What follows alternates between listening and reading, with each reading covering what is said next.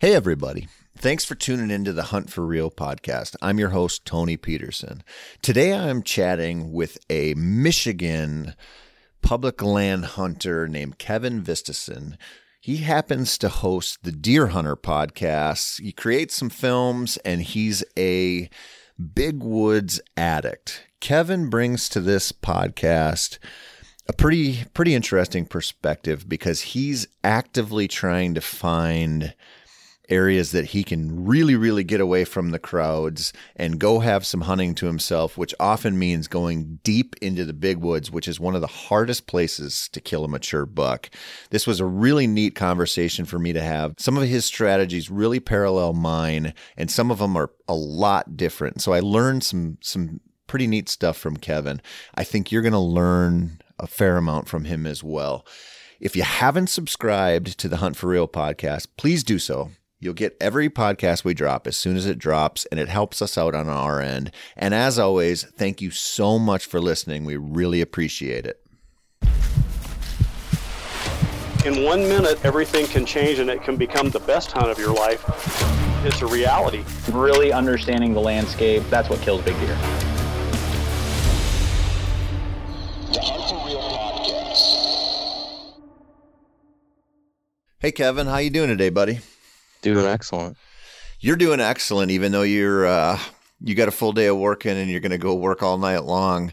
But at least we get to talk about deer hunting for a little bit here. Yeah, absolutely. That's something I don't get to do at work. So any chance that I do get to do that, I'll take full advantage of it. You don't have any work buddies who hunt as hard as you do, or what? Thankfully, no, because a lot of shops that I've worked at, a lot of times there's a lot of guys that hunt. And that will kind of limit your time off when the season rolls around. So I work for a big shop. There is guys that hunt, but I'm kind of fortunate that maybe 10% of the guys do. Yeah. So when the time comes to take time off, it's like no issue, which I'm very thankful for. So not everybody's fighting for the first 2 weeks in November off? No, they're absolutely not. That's good. So you're out in Michigan, right? I am. I live in southeast Michigan. I live about 45 minutes north of Detroit. So can I ask you a question about Michigan? Yeah. Does everybody in the hunting community know everybody out there? No, surprisingly, no. You'd be amazed. So we have the highest hunter density in the country per state, right? So there's so many hunters. And I'm surprised how I constantly find people just on social media and online that have big channels or outlets and things going on that, even though I've been doing this for 3 or 4 years now, I never heard of them, seen them, know them. So no, that might change now with the pace that people meet each other via social media. People are definitely more connected now than they ever have been, but I'm still constantly meeting new people. I ask you that because when we chatted on the phone, you mentioned Ronnie Bain from the Hunting Dog podcast, and he's tied into the Meat Eater crew, and it seems like everybody knows everybody, but there is a lot of good hunting content coming out of Michigan-based people. It's interesting to see. Yeah, it's a heavy culture here. It's got its pros and cons, right? The woods can get kind of crowded, but the pros, I think, heavily outweigh the cons, because when it comes down to needing support, at a political point for hunting rights and for public land and stuff, we're usually we show up in big numbers. So yep, that matters, man. And you kind of can watch what's going on in Colorado with the Stop the Wolf thing. And there's a few states that were, sort of traditional hunter strongholds, like you'd view Michigan and Pennsylvania and a few other states. And they're not so much anymore. The demographics have shifted, and the rural areas, they're getting a little bit smaller, and the metro area is getting a little bigger, and that hunter voice is getting diminished. And that's one thing when you hear people bitching about, oh, there's too many guys on public land. I see too many hunters. I'm like, man, the alternative is not good for you either. So you might have more hunters on public land, but be in a state like Michigan where hunters are going to have a hell of a voice, or you could be in a place like California where, hey, there's probably way fewer hunters per capita. You know there is, but they don't have any voice. Yeah, no, to me that sounds like the end of the world. To be honest with you, I try to preach that to people because I see a lot of people online venting frustration about, the standard thing here in Michigan is people want it to be like Kansas or Iowa and be a big buck state. They want deer to be able to grow to maturity, and it's just not. It's not really what the state lends itself to. Mm-hmm. But what it does lend itself to is a lot of deer, a lot of opportunity, a lot of rich history, and then, like I said, I feel like, as the years go on and bad things do happen and people do lose hunting rights and access, Michigan will continue to be a stronghold because we do have the numbers of people that do show up and vote on these kind of issues. So, the pros heavily outweigh the cons, I think. Yeah.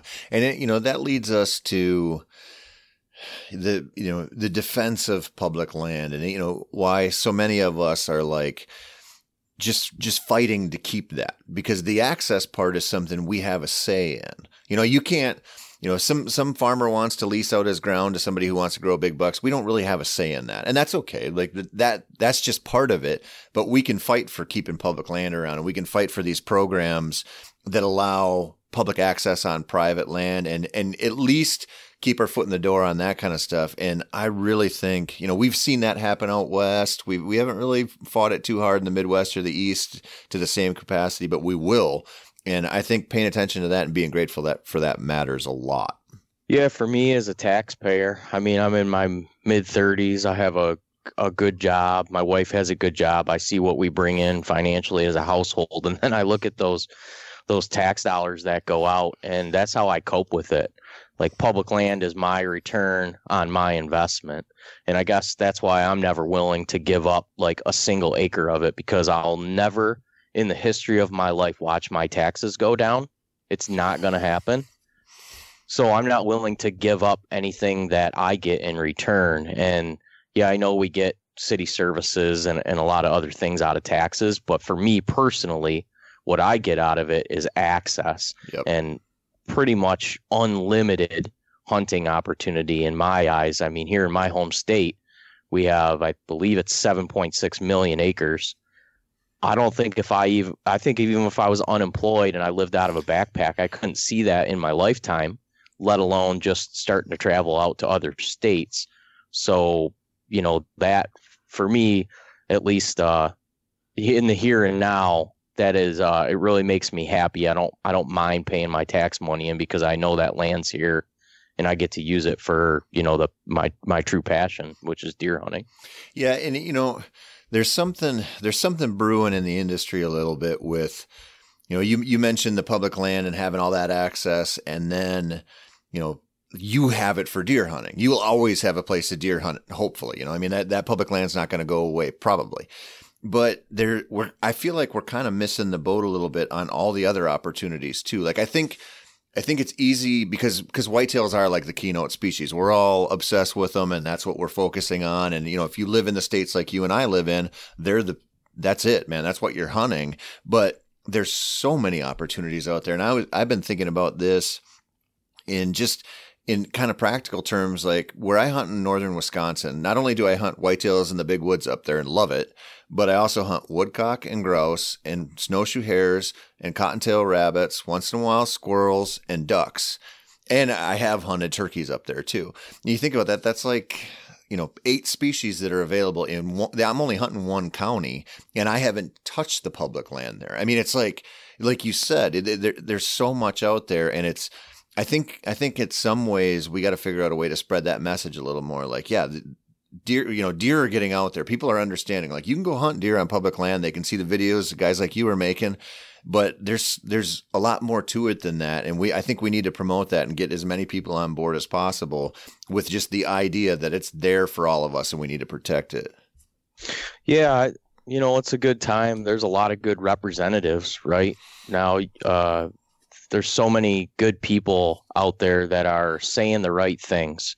Mm-hmm. And, with the onset of the meat eater guys, I don't know when they really came on the scene. You might know better than me to when they really, their voice started being heard and people started maybe paying a little more attention to that.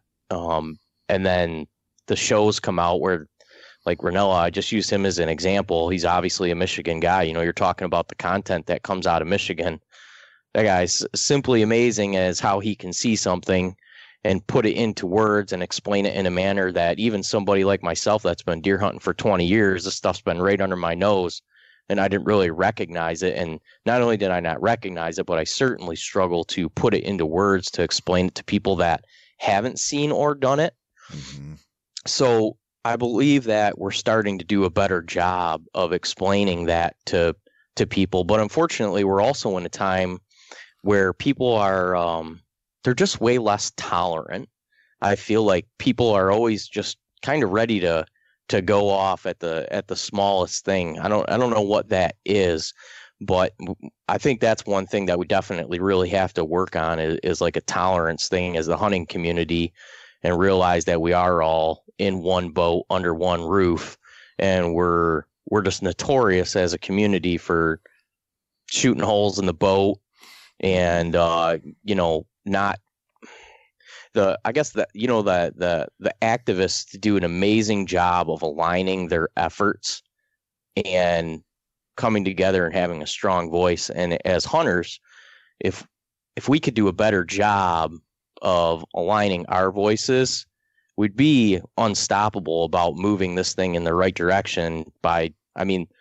Science doesn't lie. We use science-based facts. That's what our system works off here in this country, not emotions and opinions. To me, those carry zero value. The science is what I always look at. So if we can do a better job of portraying that stuff versus, and I guess what leads me into that is the tolerance thing, the anti-hunting community, people are real quick to just get angry with those people. And especially with the onset of social media, you read through some of the comments and stuff, and it's just unreal what people will say. It really is. It's unreal what people will say to each other, but I get it. They get upset and they get aggravated, and that's their outlet. But if we could become a little more tolerant of those people's views and opinions and fight back with science and facts that actually matter. Like I said, those guys at Meat Eater are kind of, I feel like, they're leading the charge in putting the best step forward to try to convince somebody that's an anti that we're here doing the right things, that we're not just a bunch of barbaric cavemen that are trying to satisfy our own, personal, whatever it is.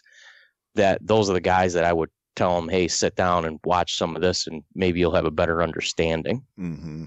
No, I agree with you. And I think their message, that's part of the reason their message has resonated so well, is it's about the experience. And if you're successful, it's about the entire process. It's not, just a grip and grin and you're off to the next thing. It's here's what we're doing with the meat. Here's what we value. And it just resonates. It resonates with us as hunters. It resonates with people who aren't hunters to a level that I would have never thought possible till Ranella pulled it off. It's incredible. And honestly, I remember reading hunting magazines and stuff when I was in high school and getting into college, where, at one point it might have been the late 80s and then through the 90s, where the anti-hunters were the threat, right? Like, the antis are the ones who are going to take this away from us. I personally, obviously we got to pay attention to them. I don't think they're as big of an issue as we are in some ways. And I say that because, I've done episodes. I don't know if you know Pat Durkin or not.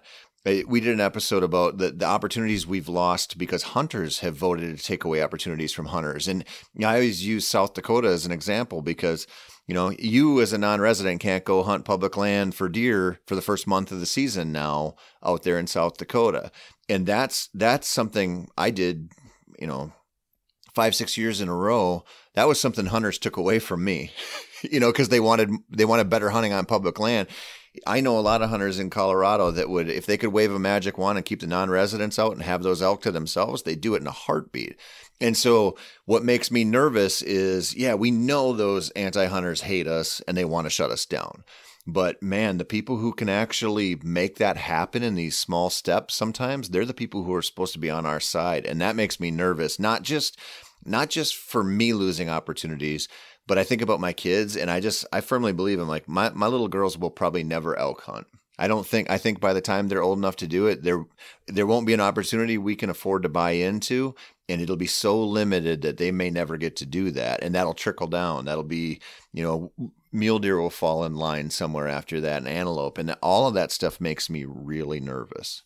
Yeah, being priced out of opportunity is no joke. I mean, we're watching it happen all over the country. I mean, even outside of hunting, if you look at someone that's, say they're just coming out of high school and they want to be an entrepreneur and they want to start a business, I think I read somewhere a statistic that it's somewhere around, maybe $350,000 if you wanted to just even have the assets to start a small little, even if you had this amazing idea and it would be proven that it's just, a lot of times people are getting locked out of opportunity just because of financial means. And if you look ahead 50 years, 100 years, I don't know where that ends. It's kind of scary, but those are the times we live in, and those are the things that we have to be thinking ahead.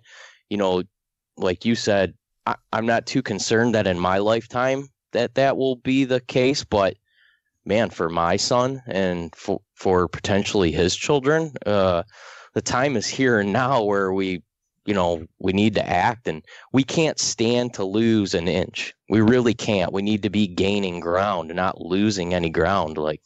It's really dead serious. I know people talk a lot about it, and I'll have people that'll say it doesn't really, like the public land thing, it seems overblown to me. It doesn't seem like that big of an issue to me right now. And yeah, people aren't concerned about things that aren't directly affecting them in their everyday. It's not until it's at your door, in your household, when something hits you that you really care about it. Yep. But like you said, if we don't all, stick together and watch each other's backs on these issues, I mean, the hunting community is, I don't know if it's 1% of this country. We could be in bad place pretty quickly.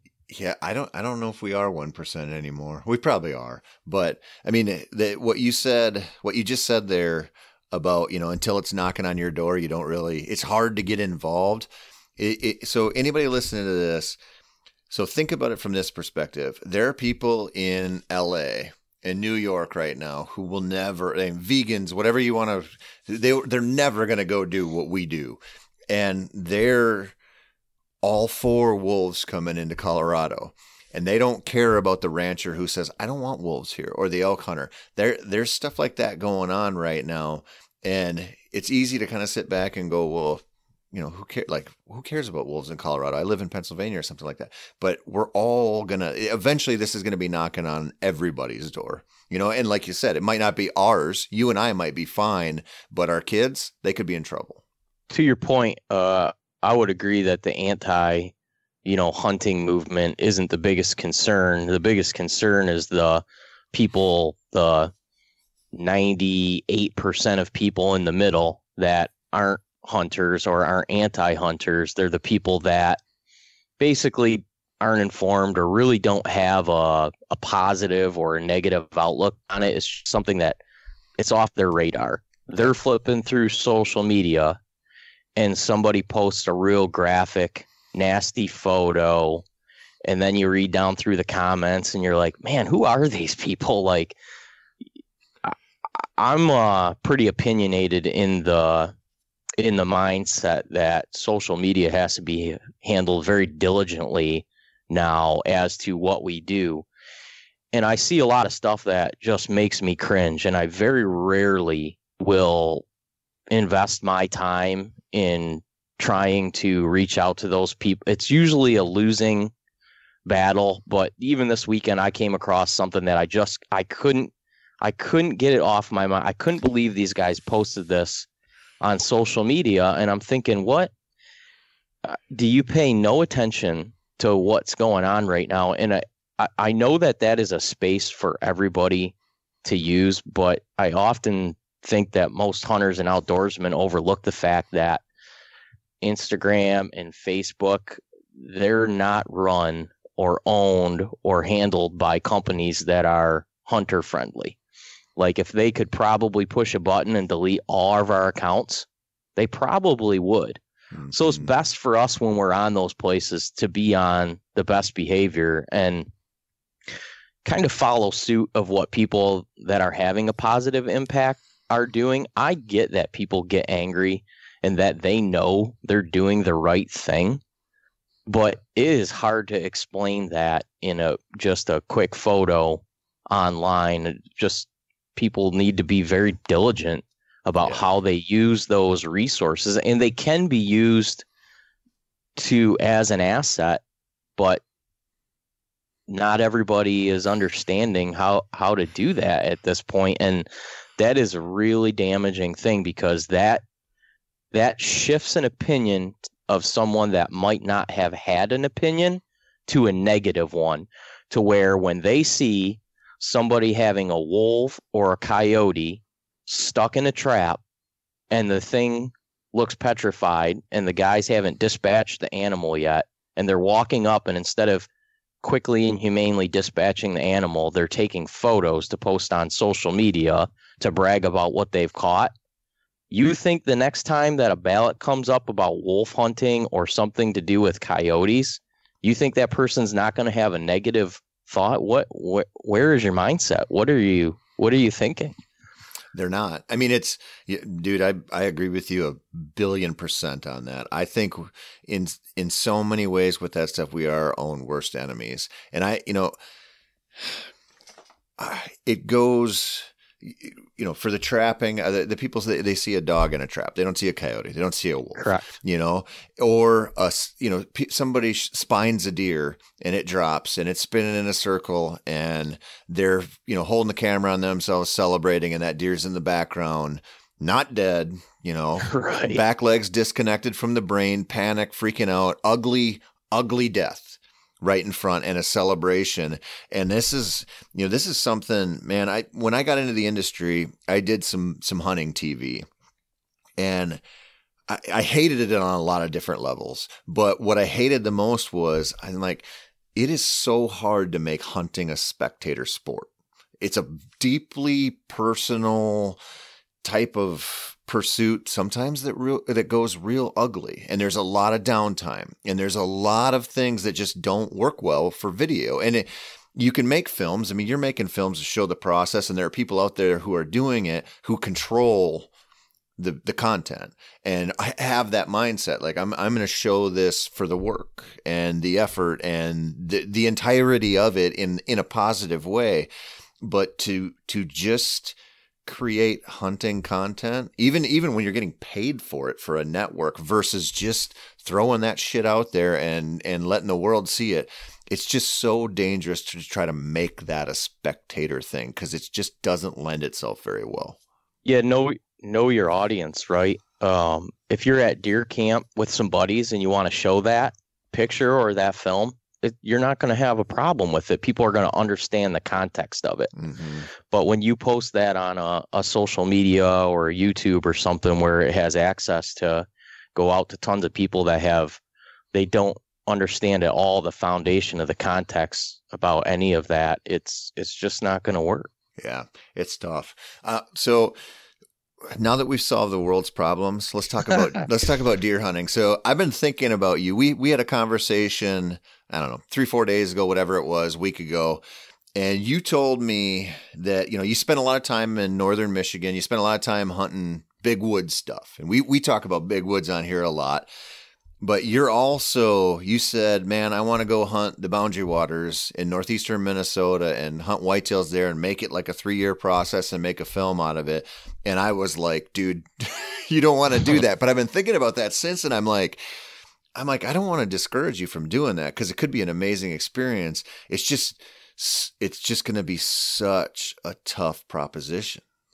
Yeah, it's one of those things where there's a lot of risk versus reward, right? I mean, if I did invest that kind of time, a multi-year project, the producer told me somewhere's in the neighborhood, I don't know, most people probably have no idea what goes into the cost of making a film, and we're by no means a high-end expensive production, but the reality of the time to video and travel and editing hours, the number $50,000-$60,000 was thrown out.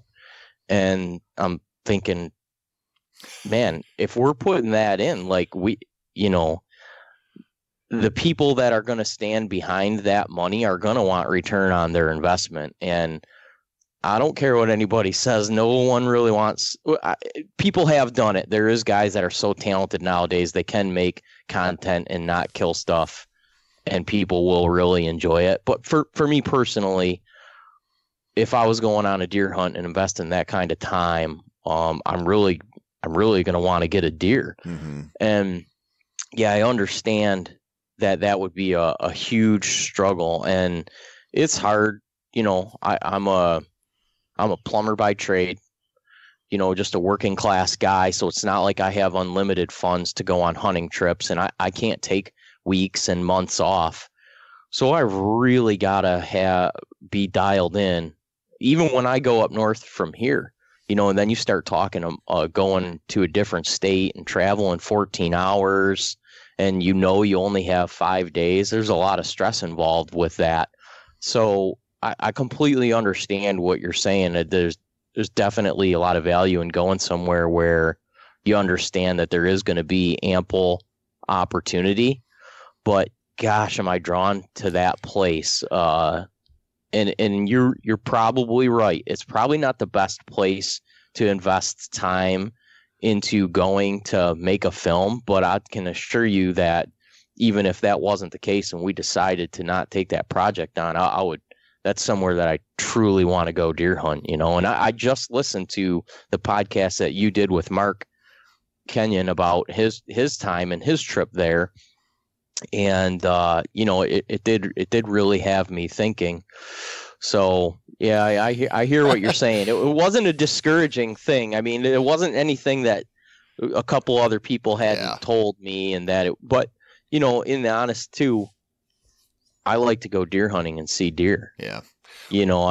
I'm not I can do the walkabout for a day or two, and then I'll start to get really frustrated. Yeah. I mean, it's just a tough place, man. I mean, I don't know in the lower 48. I mean, I'm sure there's places in the Adirondacks or somewhere, but if you just we're going to say this is a big woods whitetail hunt, like pure big woods, you're not going to be anywhere near any kind of ag or anything. And then you add in the access issues with taking a canoe in and having to portage and stuff. It's legit. I'm sure, if you had to come up with the 5 toughest do-it-yourself whitetail hunts, it'd probably be in there just right. from the density levels and all that kind of stuff. But at the same time, what I was thinking about after talking to you is we're in a weird position where we create content around our passion. And so that's one of the reasons why I like doing public land hunts on my own, because even though there's a commercial aspect to it where, I might be filming something or I'll always be taking pictures and I'm going to write about it and, talk about it on this podcast. So I know I'm going to get something out of it that way, but I have to maintain some kind of integrity with what I'm producing. And that, to me, that just means I have to just go do challenging hunts in new places, and you're only going to get 4, 5, 6 days in these spots. And so I kind of just, when I left that, I was like, I think Kevin's just doing this because he wants to prove he's a badass and he can do this and he wants to hunt there. And I mean, that's probably as good of a reason as any to do it. Yeah, it wouldn't be to prove anything to anyone in that regard. It would definitely be self-satisfaction.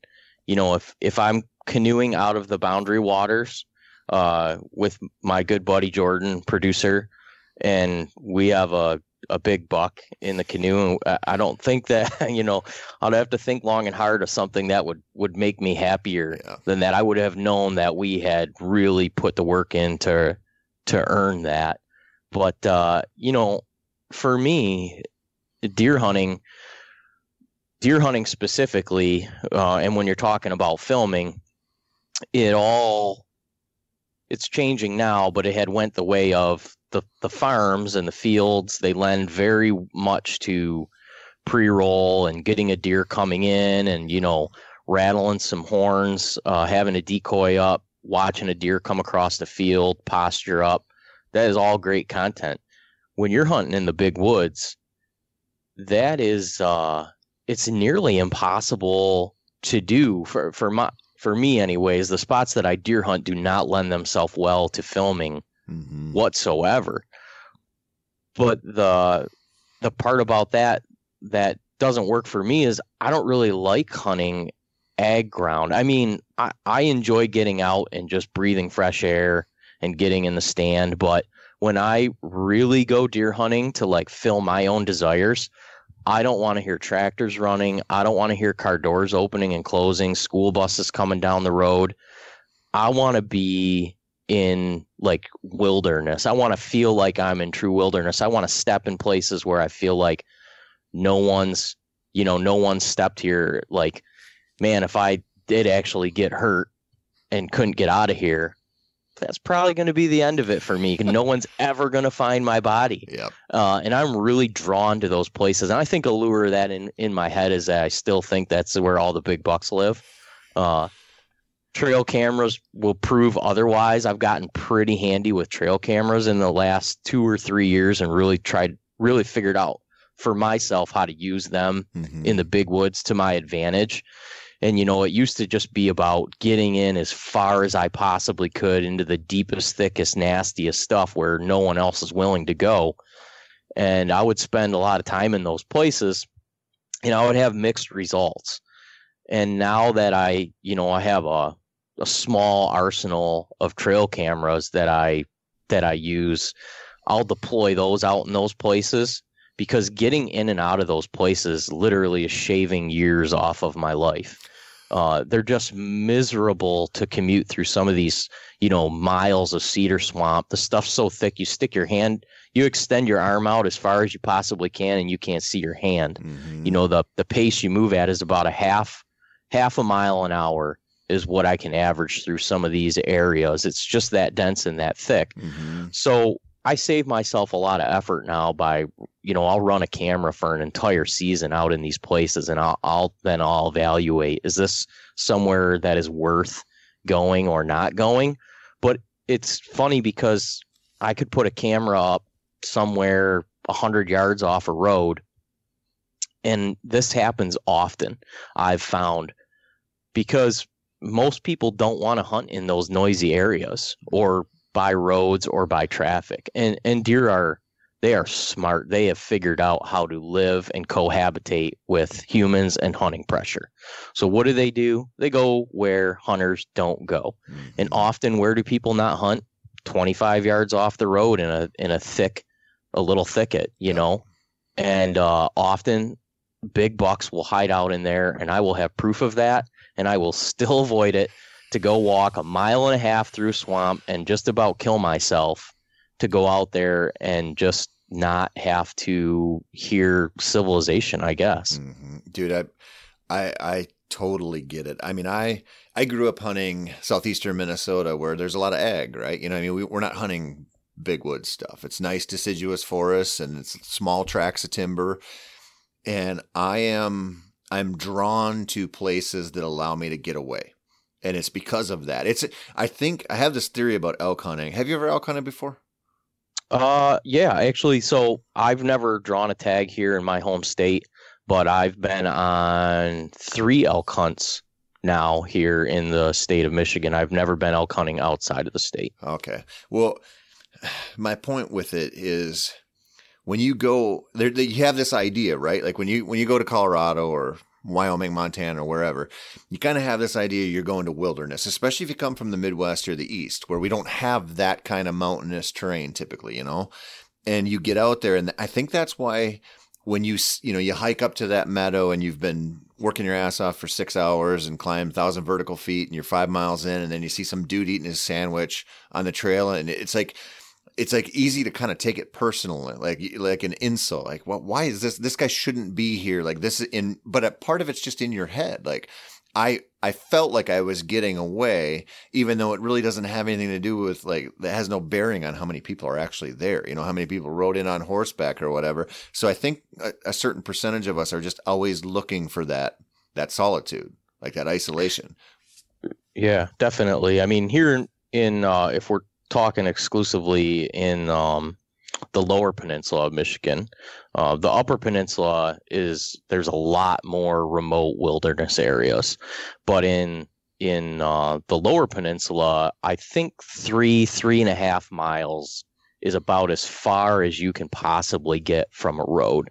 So at some point somebody's been there. Yeah. And yeah, like what you're saying, it's amazing how much work and effort I'll go into. I'll find a spot on a map and I'll be super excited about it, and I will I'll go in there in the spring, and it'll just look like this is going to be the spot that's going to make my entire season, right? Everything's going to ride on this. And then you go in there maybe opening day, and there's a guy sitting in there, and you're thinking, how in the world did you possibly ever know about this or find this spot? And yeah, frustration would be the first thing that sets in.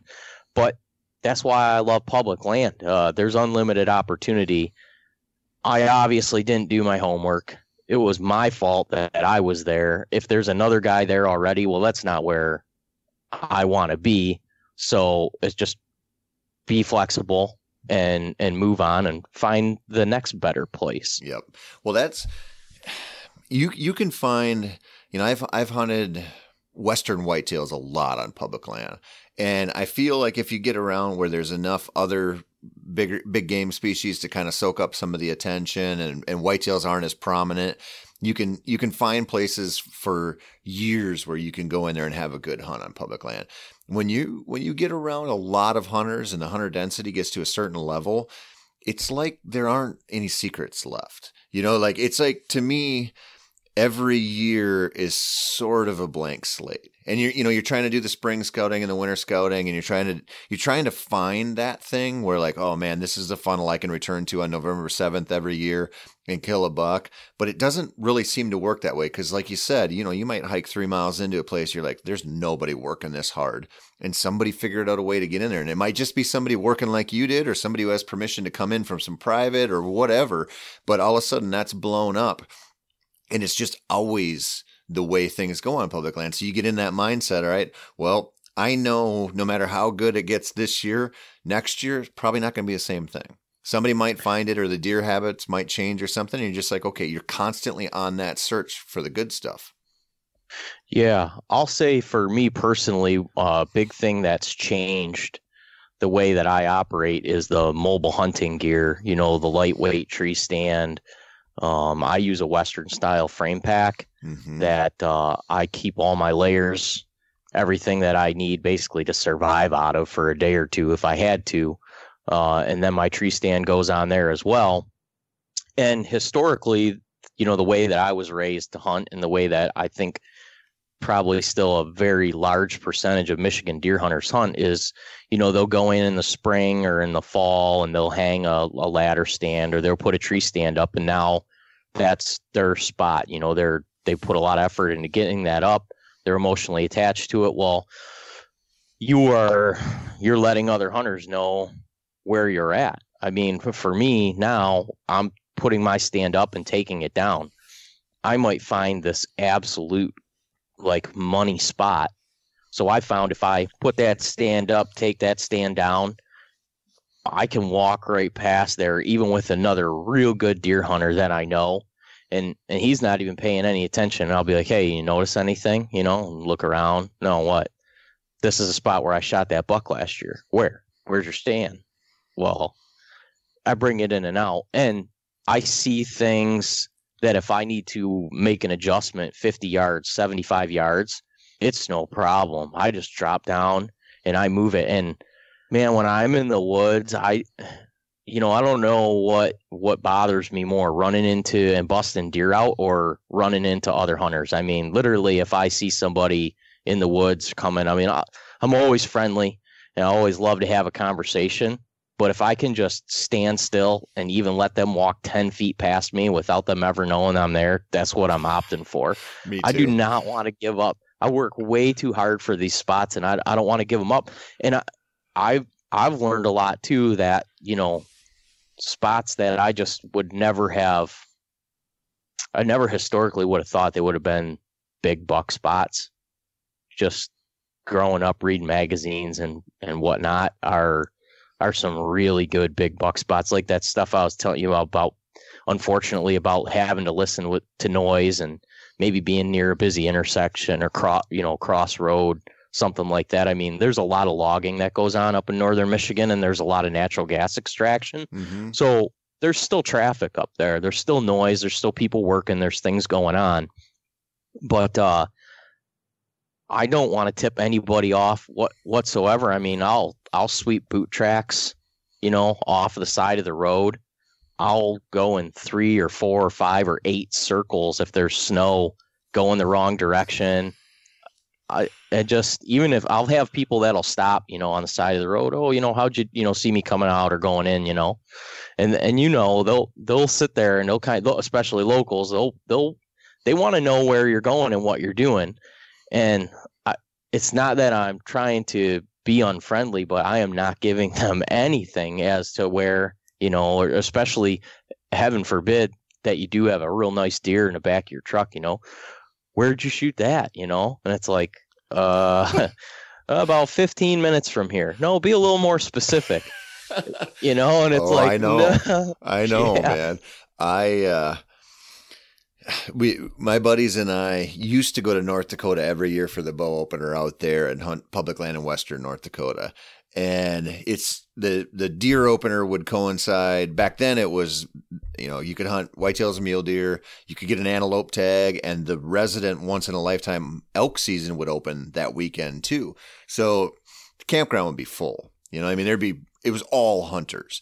And by like 3-4 days into it, we couldn't even keep our lies straight about what we were seeing and like what the deer we'd bumped into and everything. And we always had this deal because everybody was fishing for information, especially with the drawing a once in a lifetime elk tag. Everybody's like, hey, see any elk? Where are they? And we saw a lot of road hunting and a lot of stuff. So we would always pick somebody who just seemed like they were working their asses off. Like this guy's camping by himself. He's super nice. Or this lady drew a tag and they're out every day and they haven't asked us for help. And then at the end of it, we just give them our scouting report and say, hey, we saw a 6x6 in this drainage or what, just to help them out. But that fishing for information thing is way more common than people probably realize when you're in this position. I want to talk about, you mentioned the frame pack, the Western frame pack, and I was going to bring that up because I watched your film and I was like, this might be the only guy using a bigger pack for whitetail hunting than me, because I'm using my Mystery Ranch. I'm in the same boat. I carry a lot of stuff in and have that mobile setup, and what you talked about, it sort of led to your comfort with that setup, and you're so willing to be mobile. And instead of being the guy who brings in a ladder stand on a 4-wheeler or whatever, stakes his claim on that one spot. And I think I don't want this to sound bad, but I think what the further you can get away from being what a typical gun hunter would do, the better you'll be off as a bow hunter. And so, and I don't say that to shit on gun hunters, but that's like the mentality, right? You have your stand, and opening weekend or whatever, you just go there and that's where you sit. Rain or shine, whatever wind direction, you hope that deer crosses the power line or they come across the clear cut or whatever. But you're just crossing your fingers and you're hoping. That's a luck-based strategy, and it's not a very good one. But if you go the other direction, you're like, man, my stand is on my back, and I will put this sucker up and take it down 85 times in a season if I have to kill that buck. You're going to be a hell of a lot closer to killing that buck, I think. I think a lot of content that was put out for whitetail hunters kind of lent itself to tell us to sit back and let deer come to you. There's all kinds of different products on the market that can help you in this manner. That's what you need to do. You need to create an environment to bring deer to you. And I fell prey to that for a long time. So I grew up with a family that hunted, but they also worked a lot. And so I had exposure to hunting, but I never really had like a mentorship. My dad, he was more in it for the social camaraderie of going to deer camp. My grandfather, when he grew up deer hunting, it was literally about going out to get something for the family to eat. Mm-hmm. So, you try to explain to my grandfather that you passed a buck and you're not going to hear that. He's just never going to grasp that concept. Yep. Right. So I grew up reading a lot of magazines, watching a lot of TV content, and that all lent itself to do this, create an environment that is going to bring deer to you.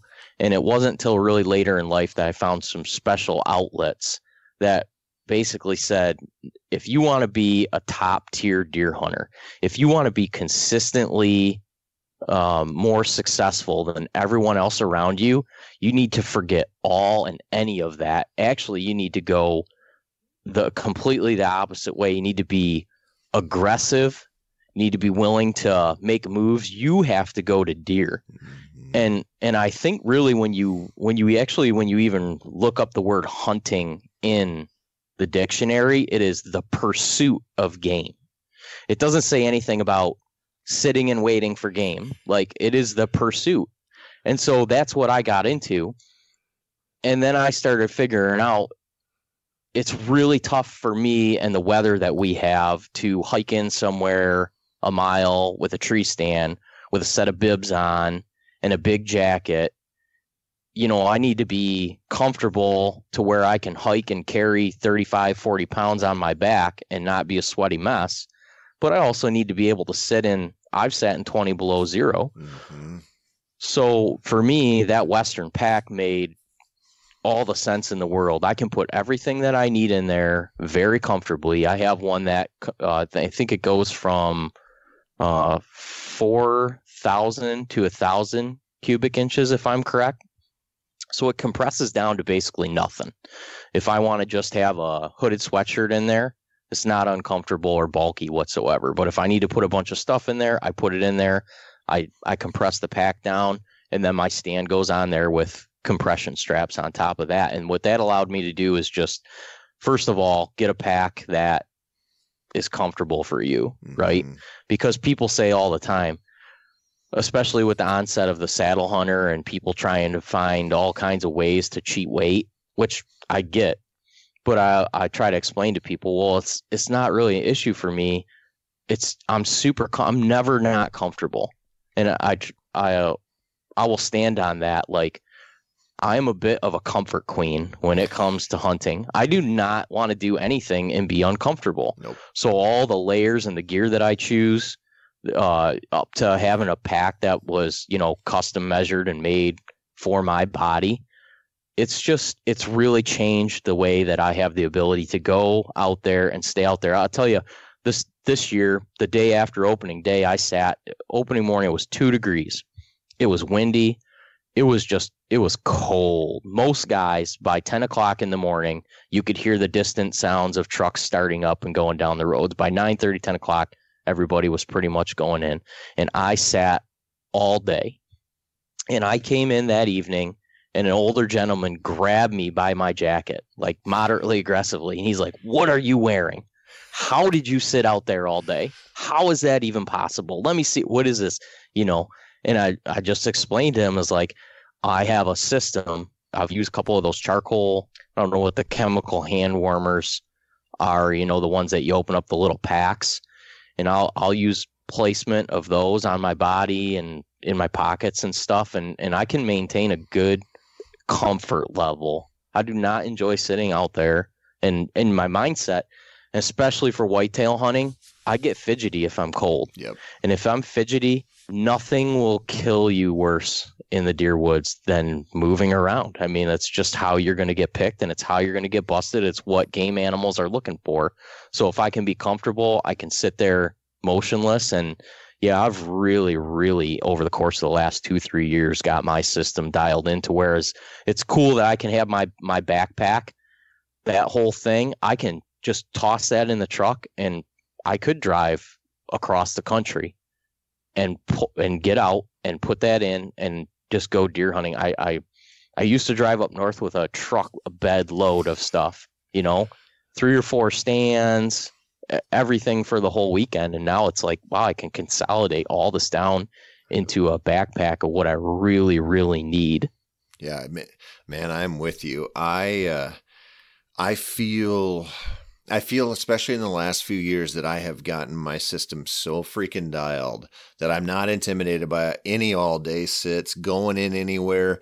I know, as long as it's legal and wherever I'm going, I know with that pack I can break down a deer and pack out the whole thing. If I have enough time to break it, to bone it completely out, and just having the confidence and the comfort level that those packs provide. And, you mentioned 35, 40 pounds in there. I mean, that's not that much in a good pack. I mean, it's really not. When you start, No. When you get into like packing an elk out or something, or you pack a whole deer out, you see what, heavy is. Packing, to get your stands and your sticks and your harness and your layers and the food you need for the day and the water and the coffee, whatever else you bring with you, camera gear, and you're sitting there at 40 pounds, it's not that bad.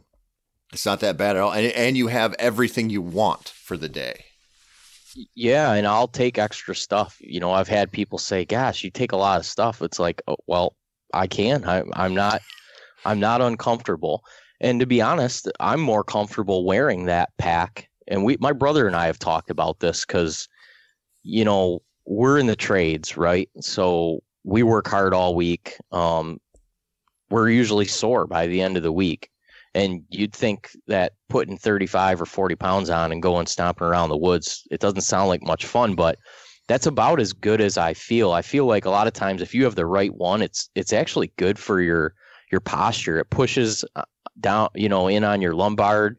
The weight's sitting on your hips. It's not on your shoulder. It's not on your spine.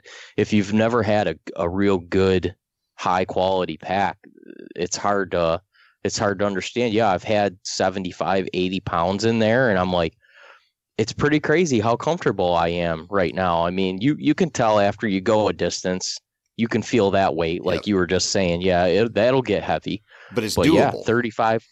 Yeah, I mean, really, you get used to it, right? You have that on so much that it's like I don't even pay attention or really notice it, to be honest with you, anymore. So yeah, anybody, and a good pack becomes part of you and part of your system, and I think it'll literally change who you are and how you hunt, because it gives you the ability to have what you need to go where you want to go. And the more you're out there, especially when it comes to big woods deer hunting, there's nothing that is going to favor you more than time. Mm-hmm. Being out there, just simply being there when other guys aren't. I very often shoot my deer when everybody else is up at camp having a sandwich. Mm-hmm. Well, time in the woods is huge. But the before we move on from this, the good pack thing, you might think $200 will get you a good pack. It probably isn't gonna. You're gonna probably have to spend more, and it sucks. I mean, it's like the base layers and good clothing. Like, it's expensive. But, you buy a good pack and you spend $500 on that pack, which probably seems nuts to whitetail hunters. But like, you mentioned earlier, forget the calls, scents, lures, all that stuff right away. Think about the stuff you need to get out there and be mobile and go to the deer. A good pack, if you take care of it, it's going to last you years and years and years, and it is going to make your life exponentially easier. And so, everybody goes out and they cheap out on a pack, and then they've got that pack that feels like the old grade school backpacks that's pulling on your traps and sucks and swings when you go over a fence, and it's no good. If you buy one and learn how to use it that fits, like you said, around your hips, on your waist, and is really designed to pack heavy loads, for your body, it will change your life. If you see an ad, a photo in a magazine, or on a rack at a store of someone standing on a mountaintop with an elk head strapped to a pack that is sub $200, they got paid mightily well for that ad campaign. It's just, it's unreasonable. And I've had guys say to me, I spent $790 on my pack. And if I break that up over the course of the years and the amount of time and the work that I've used that for, it breaks down to pennies. And I had some guys that were, giving it to me for spending that much and saying that's just unreasonable, especially online when I posted pictures of it. And of course, the quick thing is, well, of course, they're sponsoring you or however, you're running an ad, and I'll go to their social media and they're driving a brand new $60,000 truck. Man, I paid $1,800 for my truck. I've never had a payment on it. One or two of your truck payments cost what my backpack costs. Mm-hmm. I'd rather pull up to the trailhead in a $1,500 truck with an $800 pack and know I'm going to be comfortable all weekend and this thing's not going to blow a buckle out on me while I'm a mile out in the swamp. I mean, that's another thing. You can have the greatest warranty in the world. It doesn't do me any good when I have a full backpack and I'm a mile in somewhere and the thing explodes or a stick punches through it and the thing just disintegrates. I like to buy once, cry once, invest in good stuff up front and you'll get return on investment. Dude, I the first elk hunt I went on, I borrowed a buddy's pack because I didn't have a pack big enough for a good elk hunt. He said, don't worry, I got you. And it was a brand new pack. And after, 7 or 8 days in the mountains, I don't think there was a zipper left on that thing that worked. And I was like, it was like insulting. And the whole thing was just a piece of shit. And it couldn't hold up for 7. And it wasn't like I didn't pack an elk out. It wasn't like I overloaded it with 120 pounds or anything like that. It was just a normal load. And I see some of the people who are sponsored by that company who are like, the Western hunter type people. I'm like, you guys are selling these to people. They're going to buy them and go on their first elk hunt and be miserable because these things are not designed to handle that kind of abuse. They're just not quality.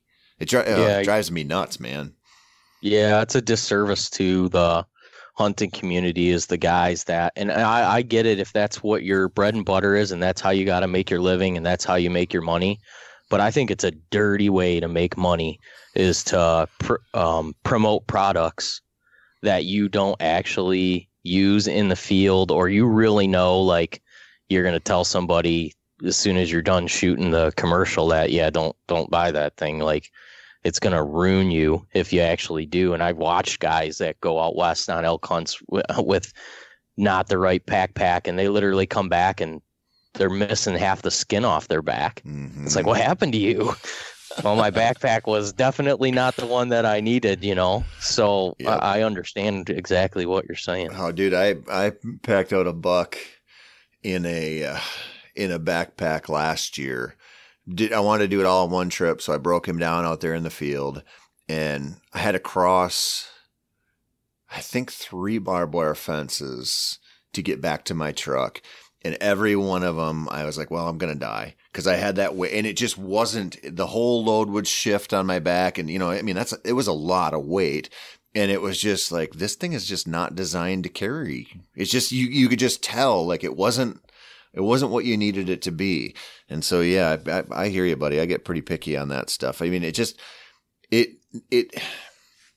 not only matters to your effectiveness in the woods and the style that you're hunting, but it really does affect your experience and how much you enjoy it. And that's something we miss a lot because we talk about, hey, how do you kill big bucks in the big woods, or, what's the best way to kill a big buck? But really, a lot of the stuff we talk about is it's giving you a chance to enjoy that experience better, which leads back to what you just said, which is time in the woods, time in the woods, time in the woods. If you enjoy it more, and you're not miserable because you have crappy gear, you're going to be out there more. And guess what? You're going to kill more deer. I got a buddy that makes fun of me constantly. He's a minimalist, right? He takes a bow, maybe a knife. Like, that's it. And he makes fun of me, and he says, you take more on a one-day deer hunt than I would take on a 1-week camping trip. And I tell him, yeah, but every post you ever post on social media is about how miserable you are. Yep. How cold it is, how nasty it is, how you had to sit in there. I don't make those posts. I'm never uncomfortable. I am as comfortable or more comfortable when I am sitting in my tree stand than I would be if I was sitting on the couch in a pair of pajamas watching football. Mm-hmm. And that comes down to the clothing that I'm choosing to wear, from every aspect of it, from my socks to, my outer layers. I am just extremely comfortable. And when I'm not thinking about being uncomfortable. My mind is in the game. I'm focused. And the same thing with having a good pack. If you have a pack that fits you real well and it's not shifting around and moving, I take a lot of stuff, but the second that I step away from that truck, I'm hunting. Mm-hmm. Like, I have nothing in my hands besides my bow and my release. And I'll watch guys that, they got 2 armfuls of stuff. Well, you're not really ready if anything happens. Like, you definitely have the potential to miss an opportunity here. So I like the fact that as soon as I, like I said, I step away from the truck, I'm hunting. If I need to drop that thing, I can click a couple buckles and do so. But I rarely even feel like I need to do that. I often feel that I truly am more comfortable having that thing on than off. Yeah, you learn the lesson. Probably everybody learns this lesson at some point. Like, you should have your bow in your hand if you're walking through a woods that you can hunt, because you should have your bow and your release. Man, I'll never forget. Man, this was quite a while ago, probably 10 years ago or more. I was mule deer hunting western North Dakota with a buddy of mine, and it was kind of a rainy, drizzly day, and it was just on. We were seeing lots of deer, and It was just fun conditions. The deer were up and visible. And what happened is we had to go under a fence. And I don't remember exactly how it happened, but one of us kicked his bow or put some weight on his quiver, and it snapped his quiver off.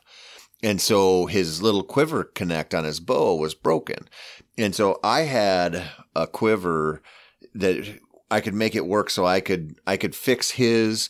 And I had to end up using just a pack mounted quiver, And so I'm like, no big deal, whatever. I'll use this thing. But it was kind of a pain in the ass.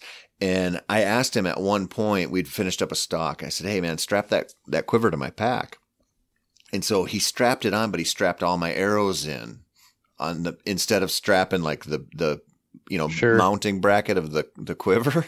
And so we're sneaking down this ravine. I'll never forget it. And this nice mule deer buck gets up and stands right on the edge. And I'm like scrambling to get an arrow out there. And I'm thinking in my head, 40 yards, 40 yards, 40 yards. And I couldn't get that arrow out. And he had strapped all my arrows in.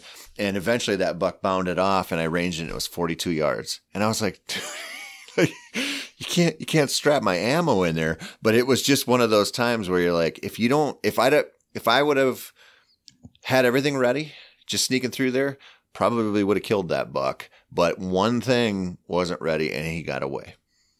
Yeah, that's the other thing, too, a big asset about having a great pack is I'm kind of an organizational freak.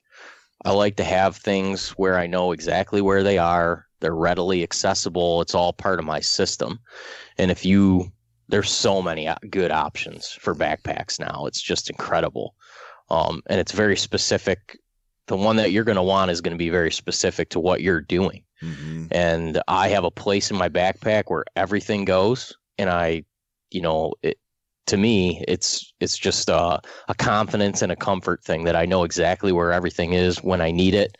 And it's exciting for me to even look at backpacks and see the new stuff that's coming out, because man, at some point something's going to show up that's going to be what I have but better. Yep. And I bought my pack and I spent all that money because I foresaw that I would use it for X amount of years and then I would hand it down to my son. It was going to be a lifetime investment. Yep.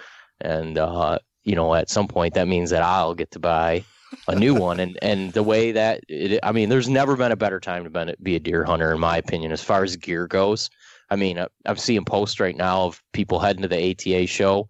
So all the companies are teasing their new products. And I mean, man, especially for a whitetail hunter, a big woods hunter, a mobile deer hunter, I mean, the tree stand options, the backpacks, the clothing, the saddles, it's unreal.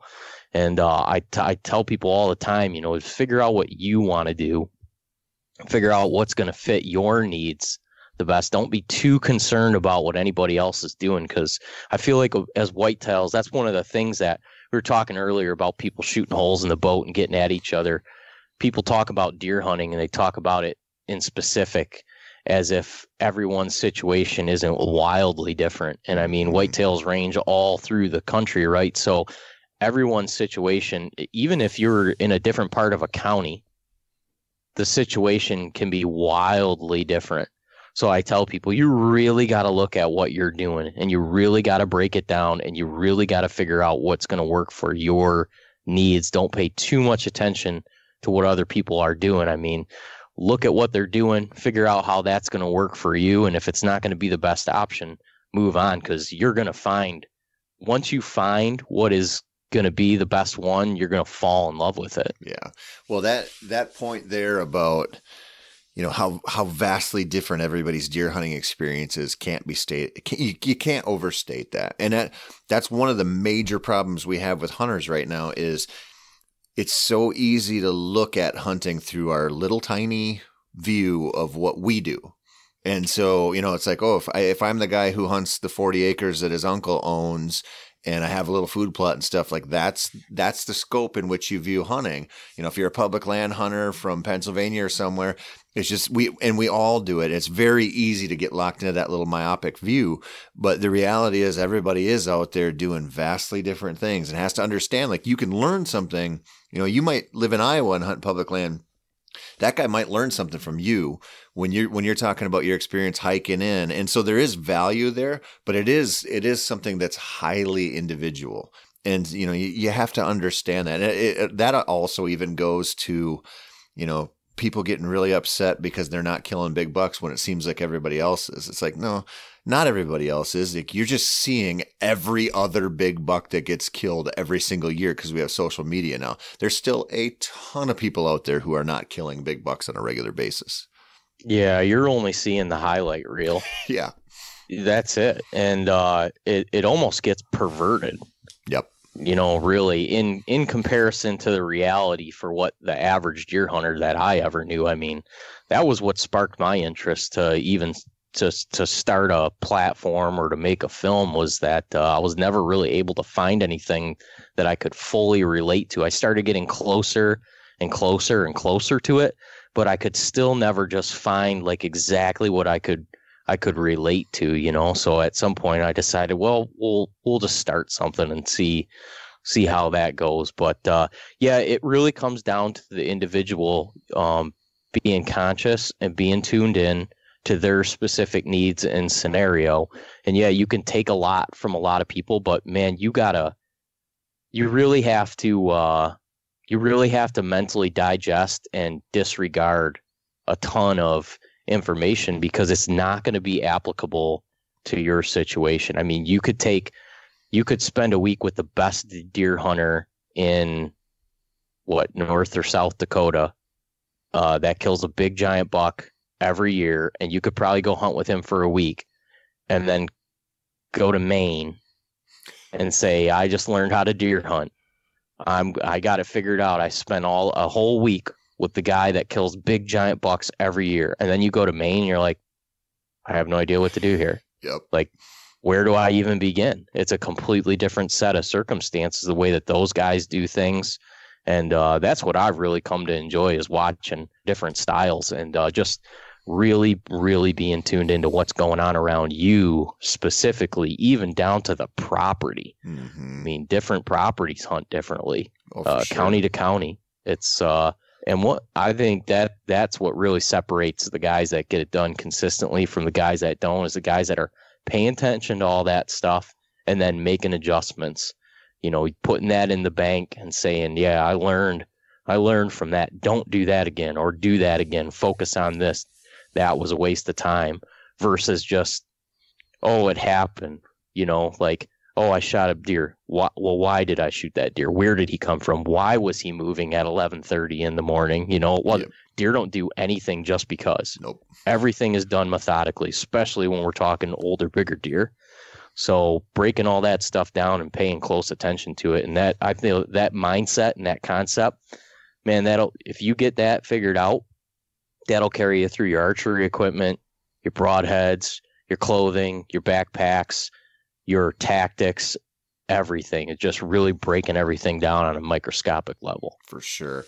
I got to ask you one more thing. So we're talking big bucks, we're talking social media, we're talking all kinds of issues. When you do go to the boundary waters and you paddle in there and you're hunting, what's the smallest buck that gets a green light from you? The legal one. The spike? I mean, yeah. I was hoping you were going to say that. Yeah, I mean, that, like we were talking earlier, Ranella and those guys made it cool to be a deer hunter again, or be a hunter, and just in general. Yep. Like, you don't have to, your buck doesn't have to make the highlight reel. I'm not going to the boundary waters that's probably, like you said, that's probably the worst place that you could go if you're chasing, antler class. I'm chasing that experience. Yeah. And so much of that experience is missed nowadays by guys that are saying, I'm holding out, I'm holding out, I'm holding out. You're holding out on a good time, man. Yep. You know how it's selfish in some regard, because you know how bad your buddies want you to just shoot a deer?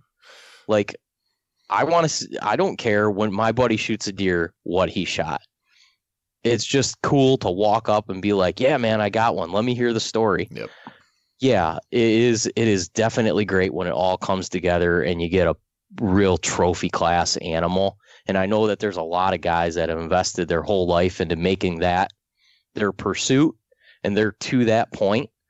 But I almost hope I never get to the point where a spike or a forkhorn in some capacity doesn't elevate my heart rate. Yeah. Because a couple of years ago, I made the move to start messing around with traditional archery, and I got on the ground with a recurve bow, and I had an encounter on a property. These guys had some rules and regulations of the property. No 1.5-year-old bucks, okay? So I'm on somebody else's turf. I'm abide by their rules. I haven't shot a 1.5-year-old buck in 10 years anyway, so this isn't going to be a problem. Well, I've got this stick bow in my hand, and this 1.5-year-old buck comes walking up, and it's 12 yards, and it turns broadside, and I have my fingers on the string and tension on it. I'm thinking, what's going on right now?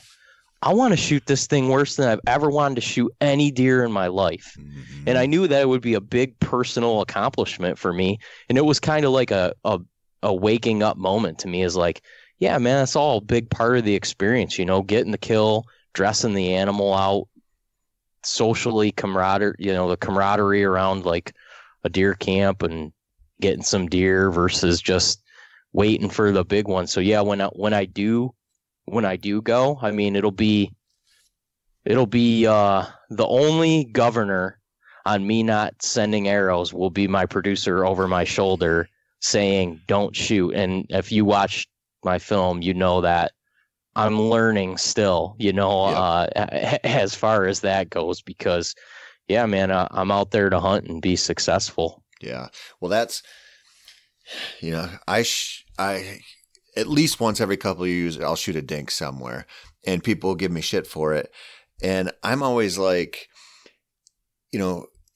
go. So I'm just glad you said that, because anybody who's going to sit here and make fun of you for shooting a spike in the boundary waters, all I say is go up there yourself and show me the deer that you kill. Go travel. These places that we hunt, anybody can hunt them. So if you think you can do better, go ahead. Like, show the world. But most of these people won't go do that. They won't challenge themselves to those new things, or they won't pick up a trad bow and do it. And they're just kind of criticizing someone else. But I really think You want to be a better deer hunter? You go into that really challenging situation, you shoot that forky, you probably became a much better deer hunter than sitting in a place that's easier hunting where you know if you show up on Halloween, that buck's coming into the food plot. Like there's a lot, and that's okay. Like do you, but I think that we're kind of in this weird place where people talk a lot about wanting to be a better deer hunter, but not really wanting to put in the work. They want to find that get rich quick product or that situation that it's easy, but you don't become a better deer hunter by having easy hunting. It doesn't work. Yeah, nothing, the easy thing, the path of least resistance is it's human nature and it's nature in general, right? Like everything, if you look in nature, basically tries to take the path of least resistance, but it rarely does it yield the higher return. Like it would be easier for me to say, I'm not going to get up at 4:00 in the morning when it's snowing sideways and go run outside. It would definitely be easier to do that. It would be easier to not go to the gym. It'd be easier to just whip through McDonald's and get something fast to eat versus coming home and having to get 16 pots and pans dirty and then be doing dishes for 45 minutes. All that would be easier, but it yields way lower returns. It would be easier for me to probably go to a state that has higher deer density, older age class, but that is not what I'm after. It's really not. I'm after the excitement of the challenge and the whole story that is encompassed around it. The challenge, I'm still, no matter how hard the challenge is, my mindset is that there's no way I'm coming out of there without a deer. It's not happening. Like, I'm not coming out until I legally have to, or I have a deer. And that will be my mindset. And, I'll try to keep a positive one. But yeah, man, I just embrace that challenge and getting outside my comfort zone and just continuing to grow. And I don't know when that happened. It happened a couple of years ago when I really started realizing that, as like, man, I don't mind shooting smaller deer, provided that I know I worked my butt off to do it. It's totally different if I'm going to go sit on a farm and I'm going to see 16 deer. Yep. And I shoot a spike knowing that I'm going to see 16 deer tomorrow. And then at some point, there's, without question, I'm going to have a bigger deer within bow range.